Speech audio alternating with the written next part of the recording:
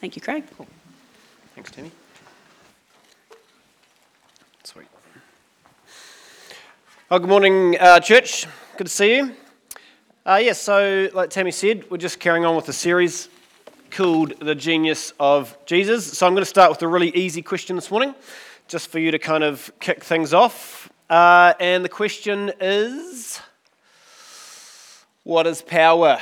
Now, I don't want any smart remarks from the electricians that are here, okay?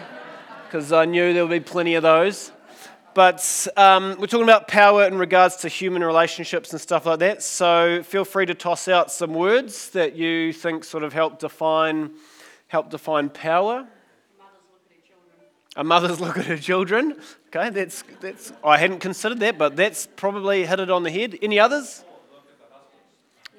Or when the wives look at the husbands. Okay, right. You guys are clearly well experienced in terms of power. Anything else? Anything? Authority? Yeah. Okay. Cool. Influence. Yeah. That's a good one.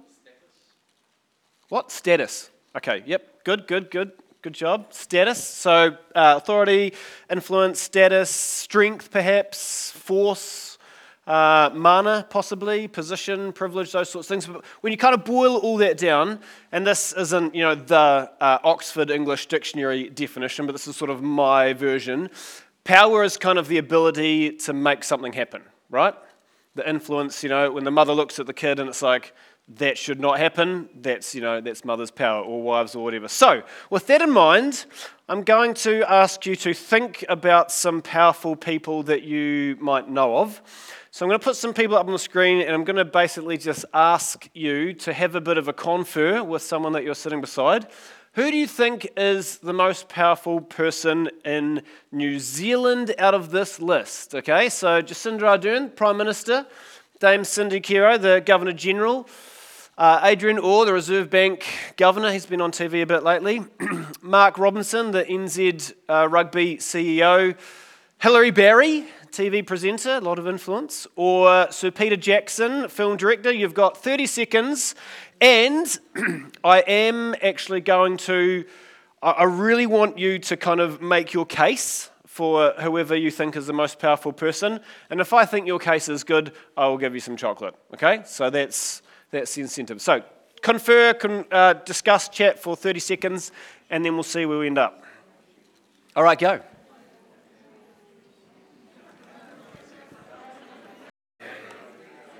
You obviously got a few ideas, which is good. Very, very good. Anybody want to be brave and say who they think the most powerful person in New Zealand is from that list of 6?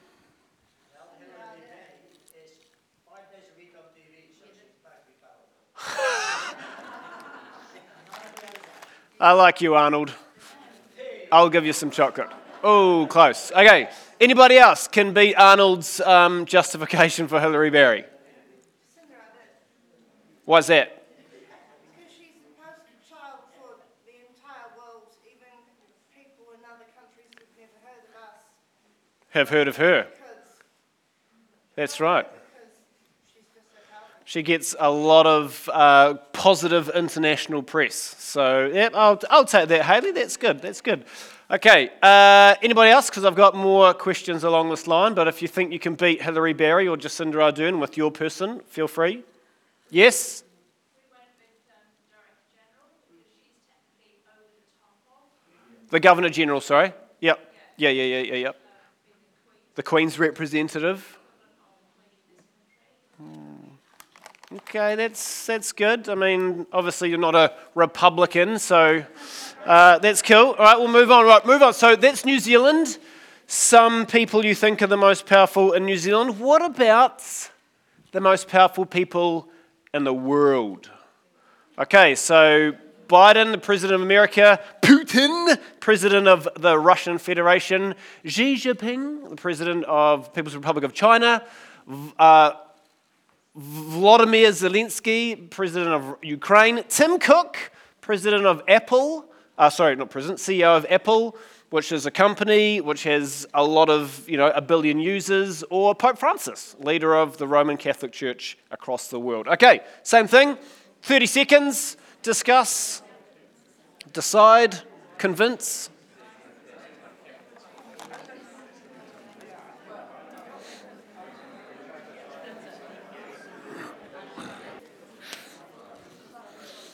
Taking it up to the next level now, aren't we? Okay, so who do you reckon? Who is the most powerful person in the world from that list of 6? Influence, ability to make things happen, etc., etc. Joe Biden? Yeah, he loves ice cream. He loves ice cream. Okay, all right, that's good. So is that why he's the most powerful person in the world?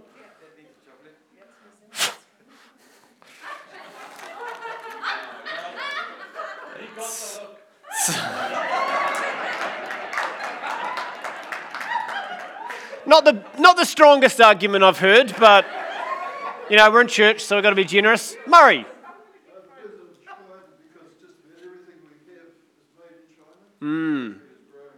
Interesting.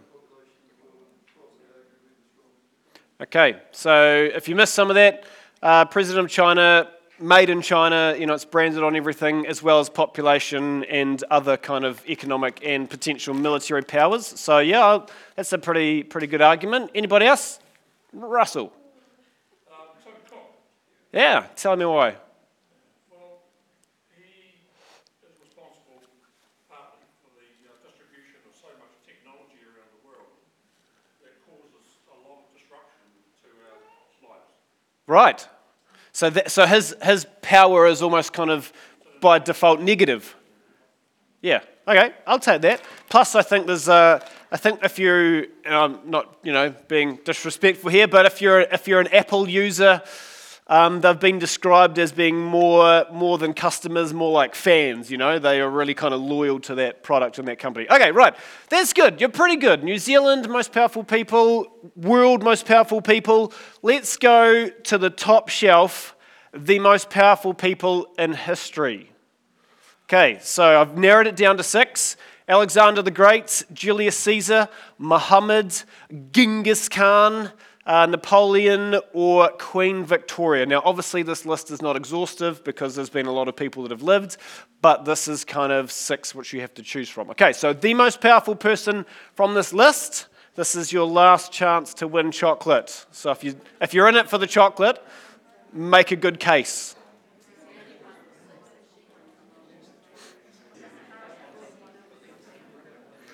Okay, some muted discussion. I'm going to give you 20 more seconds. Okay, time's up. All right. Most powerful people. Warren, you were pretty keen out of the blocks. I'd say Queen Victoria. She's had a staging role for a woman throughout her years. Yep. She was in charge of the British Empire, which at the peak was pretty high, included India and stuff. Don't know if she married multiple times, but anyway, I will give you a chocolate because I'm just feeling good at throwing stuff. Okay, anybody else? Alexander the Great, Why is that? because he conquered all of the known world at that time, and although there's other people being very powerful, they've never conquered all of the known world at any time. Yep. Yeah, he didn't make it fully to Asia, but he got pretty long way. Anybody else? Yeah, Derek. Okay. And the reason is that he founded the Muslim faith. Yes. Massive, very ongoing. So kind of almost more powerful than a land empire. It had ongoing implications. All right, good. Anybody else on this side? Yep, Ron. He totally did, which was massive and couldn't really control it. But anyway, heads up. All right, there we go. Okay, that's pretty good. Wow. Helen, did you just go boosh and catch that? Like a boss. Okay. All right. Helen, I should have put your name on the list. So what you've sort of seen is that a lot of those people that we've looked at, and obviously, like I said, it's not everybody that we could have considered, but certainly those people have been powerful. They have commanded armies, they have built empires, they have conquered other people groups, they've held political prestige and social status, and their decisions have literally influenced millions of people's lives. And so much of human history, that's what power has been all about. Across cultures, across continents, power has been about conquest and control. And that was the world that Jesus Christ entered in 2,000 years ago. But what Jesus did was radically different. His attitude, his approach to power really kind of changed the game. It kind of flipped the switch on how power was defined. So Jesus taught that power was not about position, not about privilege, not about status, not about control. Power was about service and sacrifice. These are some of the things that he said. Whoever is the least among you is the greatest. Or those who exalt themselves will be humbled, and those who humble themselves will be exalted. Or in this world, the kings and great men lord it over their people, but among you it will be different. Those who are greatest among you should take the lowest rank, and the leader should be like a servant. And so Jesus radically redefined power. He reframed what people thought a powerful person looked like. And this was a stroke of genius. But like most geniuses, Jesus wasn't recognized for his genius in his day. And I'll tell you why, because during the first century, the Jewish people were doing it tough. They had been conquered and absorbed into the Roman Empire, and for a proud people group like the Jewish people, they just felt utterly powerless. And so there was this really deep-seated hatred and hostility between the Jews and the Romans. So not only was it bad enough to be occupied and oppressed, but for the Jewish people, they felt that the Romans represented everything that they despised. So the Roman emperor, he was worshipped as a god, and for the Jewish people, this was idolatry. And on top of that, the Roman culture was really hedonistic. They were indulgent, they were immoral, and their cruelty and their coercion just showed a lack of respect for any other people and places. And so after centuries of oppression, the Jews just longed for freedom. They just longed for the day when the Roman foot would be off the Jewish necks. And so many Jewish people felt that revenge and revolution was really their only option. If only the Jewish people would rise up, then they could powerfully resist the Romans, and then they would be free from tyranny.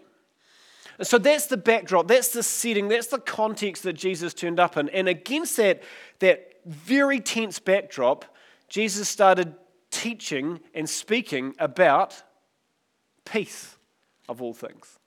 This is what he said. We're going to read from Matthew chapter 5. So if you've got a Bible, you're welcome to turn there or swipe there or whatever. But this is what we read. Jesus said this: "You have heard the law that says, 'Love your neighbor and hate your enemy.' But I say, love your enemies. Pray for those who persecute you. In that way you'll be acting as true children of your Father in heaven. For he gives his sunlight to both the evil and the good, and he sends rain on the just and the unjust alike. If you love only those who love you, what reward is there for that? Even corrupt tax collectors do that much. If you are kind only to your friends, how are you different from anyone else? Even pagans do that.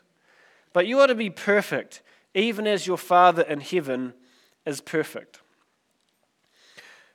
You know, sometimes when we read the Bible, we sort of superimpose our assumptions onto the text. And we forget that democracy was not a popular political system in ancient times. It pretty much didn't exist. And so Jesus was born into a world of oppression. In fact, Jesus and his people were essentially captives in their own country. And so when Jesus is teaching people to love their enemies, he's really going against the grain. I mean, for most Jews, they were seeking revenge and retaliation against the Romans, but Jesus taught that there was another way.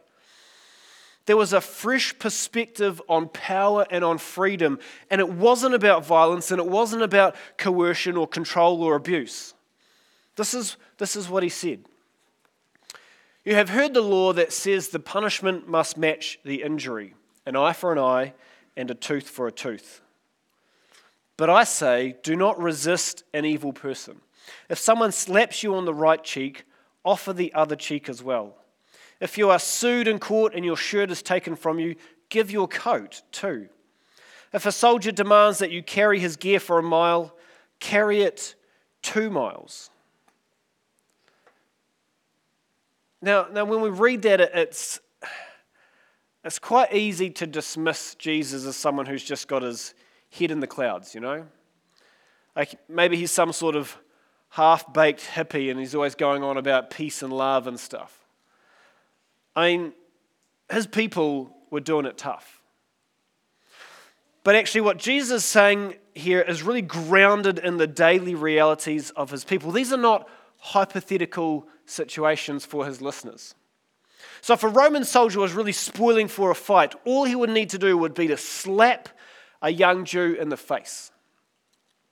Because the soldier was not allowed to critically injure someone unless they were provoked. And so that slap in the face would be a deliberate act of disrespect. It would be an attempt to diminish Jewish power and dignity. And so Jesus is saying, when you courageously stand against that, when you offer your enemy the other cheek, you actually reveal that it is not your power that is being diminished. And so I probably need to say that, like, turning the other cheek does not mean that you just get walked over. Especially if you are in an unhealthy relationship or an abusive environment or something. Abuse is always wrong and it needs to be called out. And if that's the case, then please feel free to get help. But what Jesus is highlighting here is that those who are truly powerful are those who have strength of character. They have an inner freedom to stand strong despite their circumstances or their situations. And perhaps someone who knew what it was like to turn the other cheek was a man called Nelson Mandela.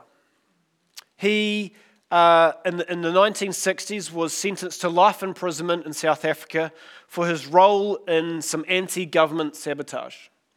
And so for the next 27 years of his life was spent in a cramped cell. During the rainy season, it was damp, it was cold.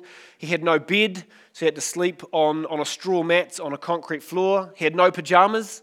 They were only available to the white prisoners. And he spent his days breaking rocks in the beating South African sun. During his imprisonment, he missed out on raising his children. He missed out on attending the funeral of his mother and of his eldest son.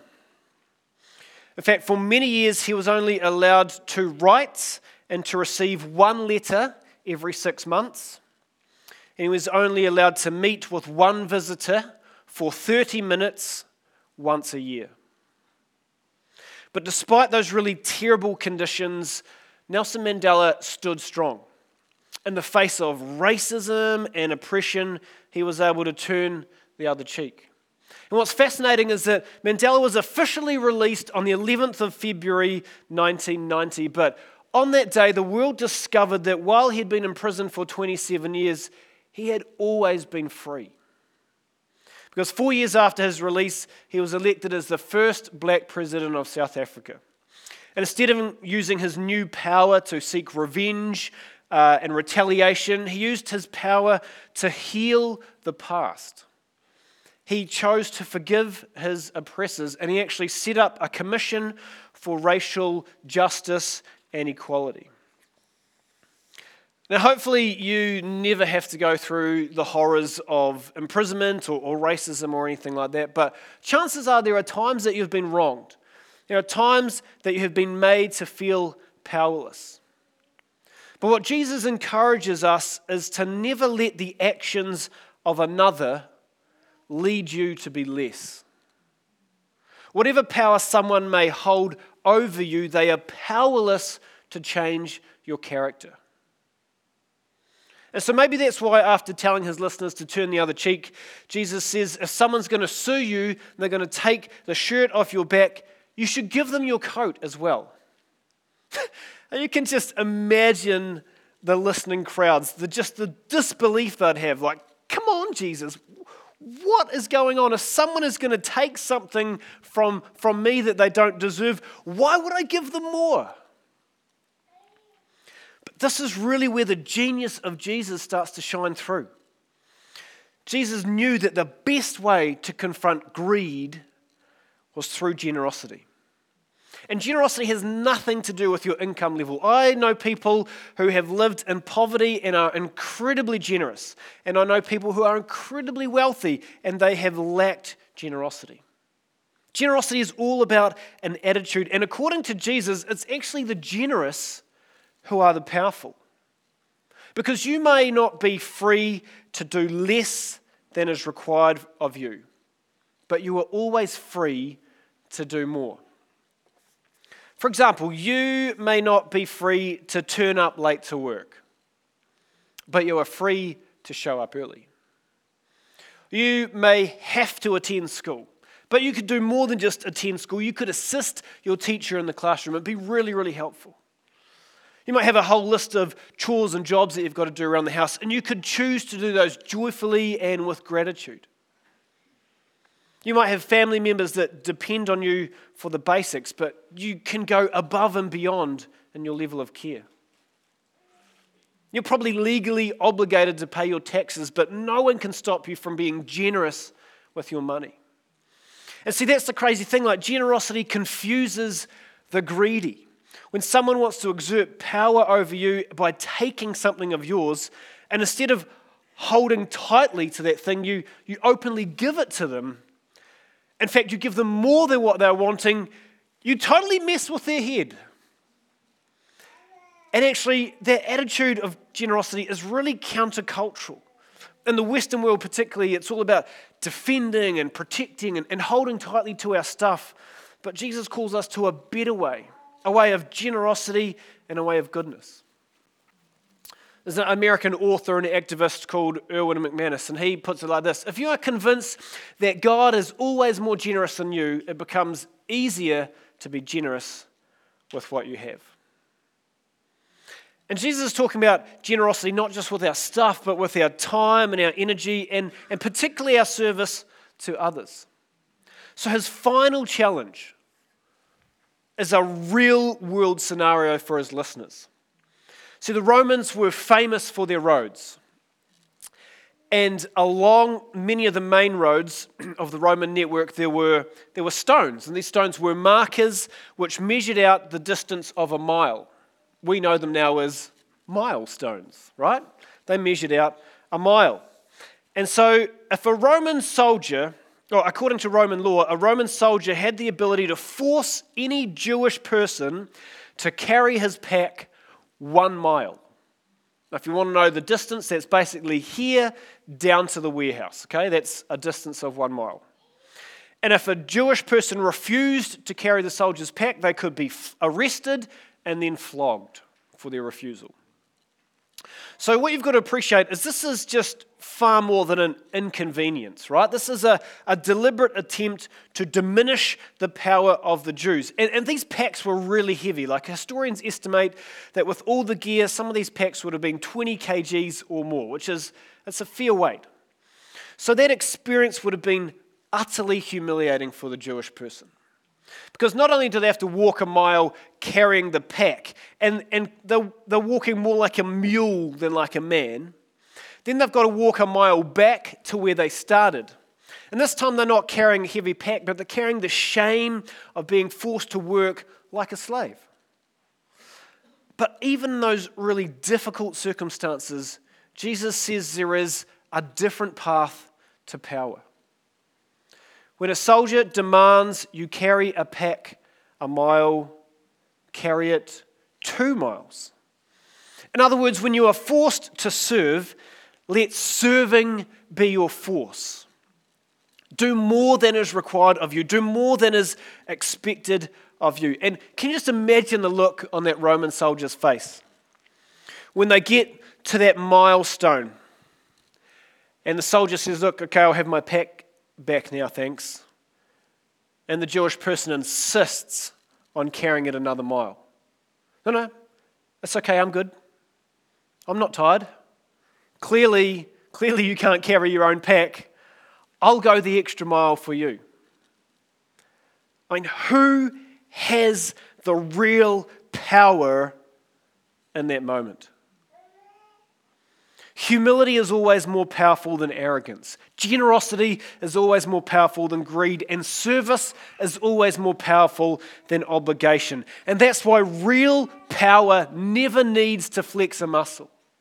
Real power never needs to wear a uniform. Real power never needs to point a gun or accumulate wealth. And Jesus reveals here in his genius moment that the power that is unseen is always greater than the power that needs to be seen. You know, this radical approach to power that Jesus has, it's had a huge influence on our world. See, in ancient times, the powerful people did not believe that they should use their power for the good of others. If you went up to Alexander the Great and you're like, hey, Alex, because, you'd be on a pretty first-name basis with him. Hey, Alex, you need to provide care for your subjects. He would just look at you with utter ridicule. Or if you went up to Julius Caesar and said, Julius, you should really consider the people that you're conquering, he would just shake his head. Or if you went up to Genghis Khan and said, look, all this power that you have, you should use that for the greater good, he would just look at you like you were utterly absurd. Because in the ancient world, the powerful people had an absolute right to do whatever they wanted. The ancient rulers believed that their power was for conquering and controlling for their benefit. But Jesus turned all that upside down and he started a conversation around how we use power. That's why in the Western world particularly, our modern expectation is that our governments and our leaders should be protecting the poor. They should be helping the homeless and the hungry. That racial equality, that social justice, they are important goals. And Jesus taught that power should be used not to overpower, but to empower. That those with power should show care and compassion for others to serve and support the common good. And that has been filtering down through the centuries to many issues that are significant today.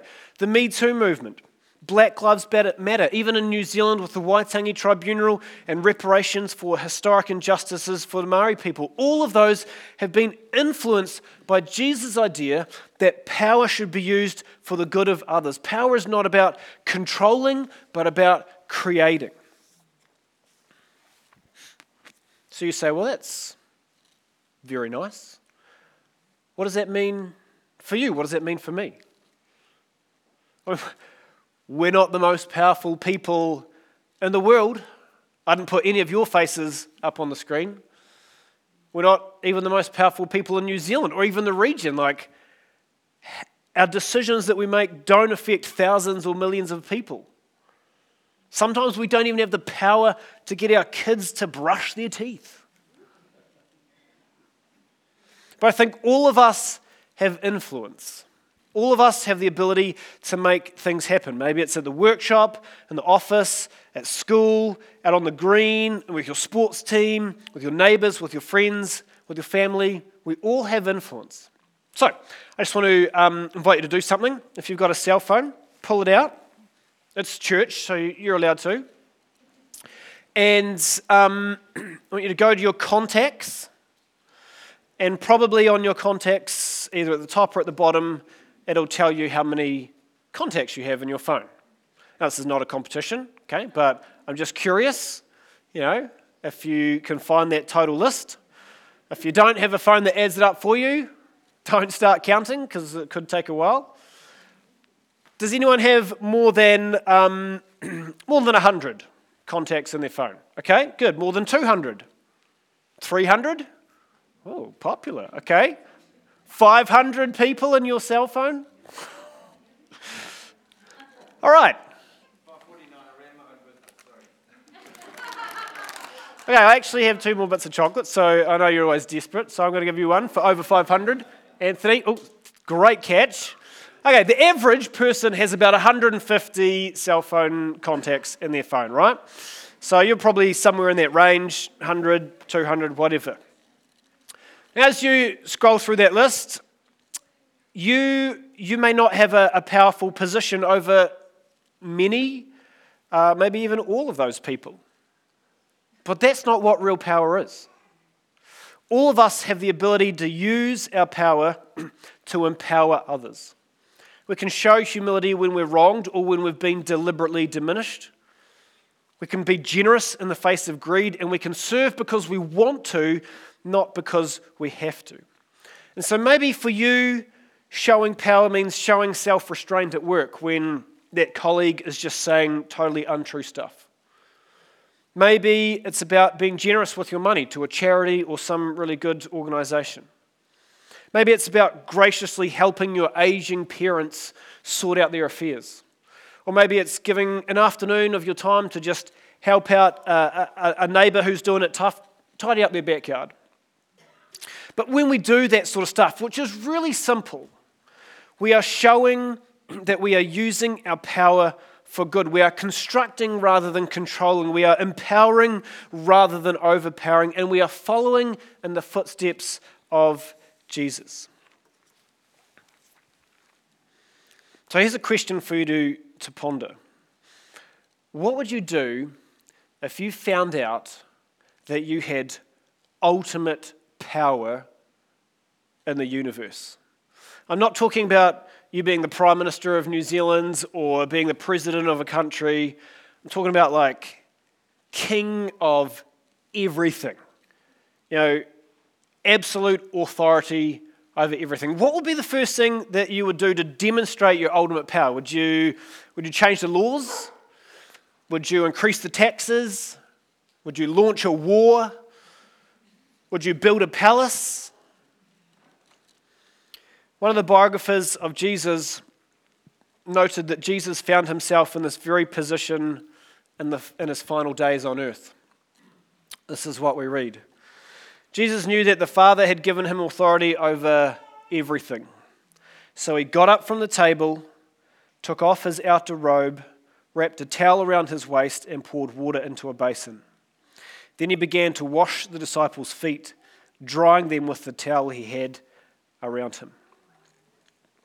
You just picture that for a moment. The most powerful person in the universe taking a knee, humbling himself and generously serving. And this is what Jesus did with his power.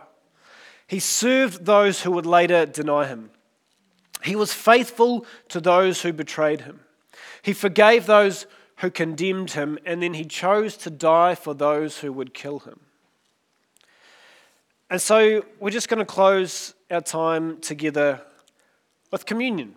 It is a reminder of Jesus' death and resurrection and his forgiveness and love for all of those who would trust in him. And I think often when we think about Jesus' power, we think of it kicking in on maybe his resurrection, boom, out of the grave. But Jesus' power was there all along. In fact, when he hung on the cross, it looked like Jesus was powerless, but the truth was the world had never before seen such a demonstration of power. What no one realized was that power would only show its full force when it was used to empower others. And that's what Jesus demonstrated on the cross, that real power takes a knee. Real power washes feet. Real power turns the other cheek. It gives the shirt and coat. It goes the extra mile for the sake of another. That's essentially what Jesus did for you. And he calls us to do the same for others. So I'm going to invite you in a minute to the tables at the front and at the back. And as you take a little bit of bread and a little bit of juice, I encourage you to thank Jesus for his sacrifice, for his humility, but also for the power that he gives you to empower others. So when you're ready, feel free.